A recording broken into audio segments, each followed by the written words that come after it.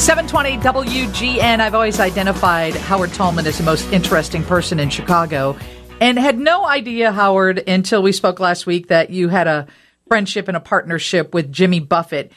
Has the funeral taken place? Is it, do you know anything?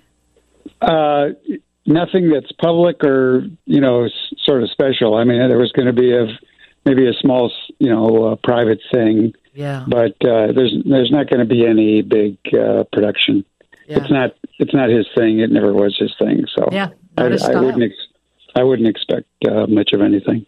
But I loved the story about the dogs. It was just a Yes. I'll send you that picture because it's just all the dogs are just seated right there, one in each chair at the breakfast bar, like, okay, flip us an egg, Jimmy. Like, we're waiting and sitting there so patiently. Howard's a dog lover, much like I'm a dog lover, and so is everyone else.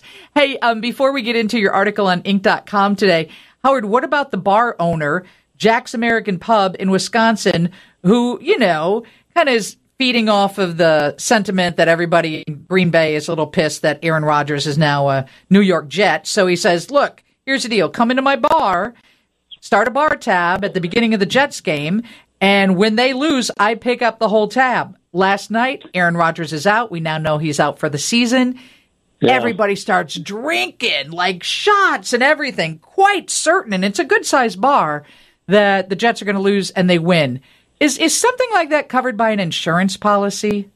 No. I mean, he made a that's like the second stupidest thing that's been done in the last few days. The first was these idiots who did a 9/11 trifecta for one of the gambling sites and said if all three of the New York team, if all three of the New York teams won or something,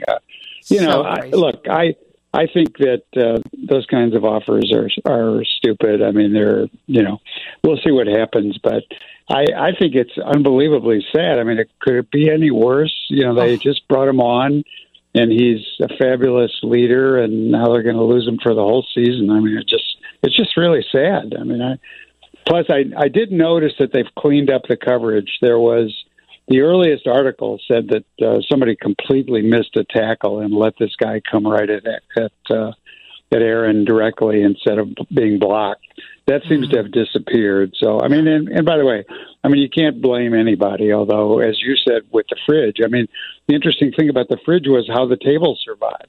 But when one of these 350-pound guys rolls on top of you, they could be the best intentioned person in the world. It's still scary as hell. So Howard is a venture capitalist and a serial entrepreneur, and he writes an article for Inc.com this morning at the breakfast table. I'm reading it to my husband. I'm like, listen to this. And he goes, well, of course you'd pick up the dime. I know, but would you go get tools? So let me just share this first paragraph with the audience because you had me roaring. Here's how it reads. Not long ago, I was walking on a newly completed strip of asphalt, and I spotted a dime laying on the ground.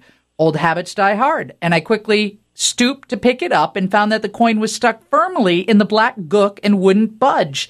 I took out my keys and tried to dig around the edges of the coin, but I clearly had the wrong tools for the task. I thought for a moment that this was some prankster's idea of a joke like the old wallet on a string ploy or Lucy whisking away the football from Charlie Brown just before the kick. But sometimes tar is just tar.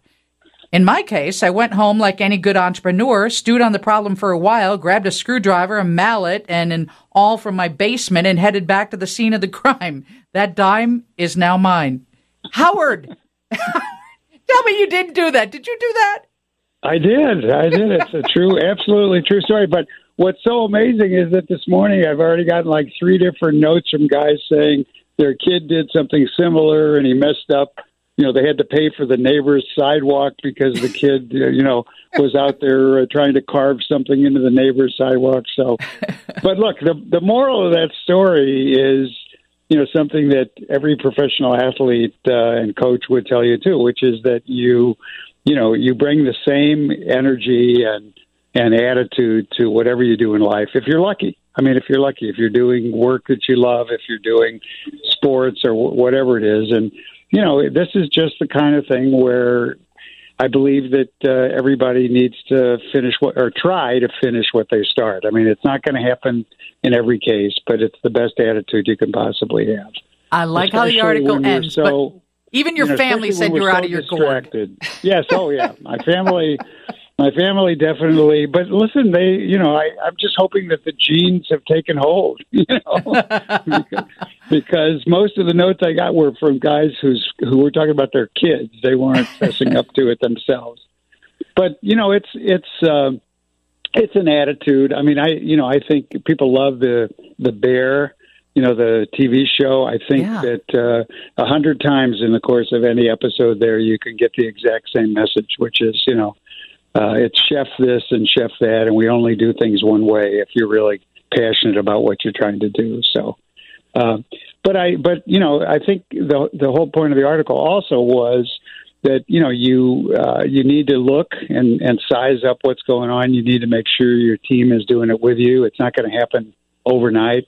And then honestly, for some people, it doesn't make sense. I mean, to undertake some of these things. I mean, we're just in a tough time now. A lot of people are trying to figure out what to do with the rest of their lives. And I'm just hoping that everybody takes a step back and doesn't just charge off in all these different directions, without really thinking it through. How I feel about our mayor, but once again this morning, they announced that the new city comptroller is a guy with no finance background.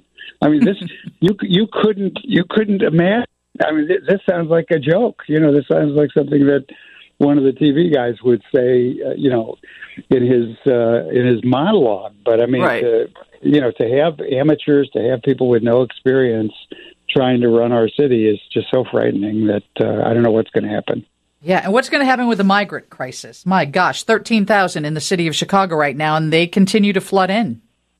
Well, I think that every major city is facing this. New York, I mean, the guy was just a little bit more honest, the mayor in New York, who said this could kill New York. I mean, none of these places knows what to do. But I have to say, Paul Vallis wrote a piece and said the worst possible thing you could do is tell people we're going to put you in tents during the Chicago winter. I mean, I don't understand why we're not using McCormick Place. I don't understand why we're not using, there's plenty of facilities where they could do this in an intelligent fashion, but to ask each ward to find a place where they can put up a tent city it's just crazy. It's just, I don't think there's a good solution. I feel really bad for these people, but the people that I feel the worst for are the people who were homeless here, unhoused here, before. Right. I mean, they're it's like, what am I, chopped liver? I mean, right. Those are the people that we should be looking after first. I mean, and to think that we're jumping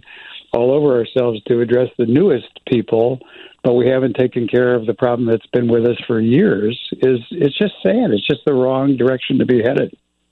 Howard Tullman, it's always a pleasure to talk to you. Have a great day. Thank you. Take care. Howard's article is posted on Inc.com. You should check it out. You really will get a kick out of that first paragraph and take away some really important messages as well. Our conversation is always sponsored by CareerVision.org. Steve's News comes up next from the Northwestern Medicine Newsroom. Chicago's very own WGN.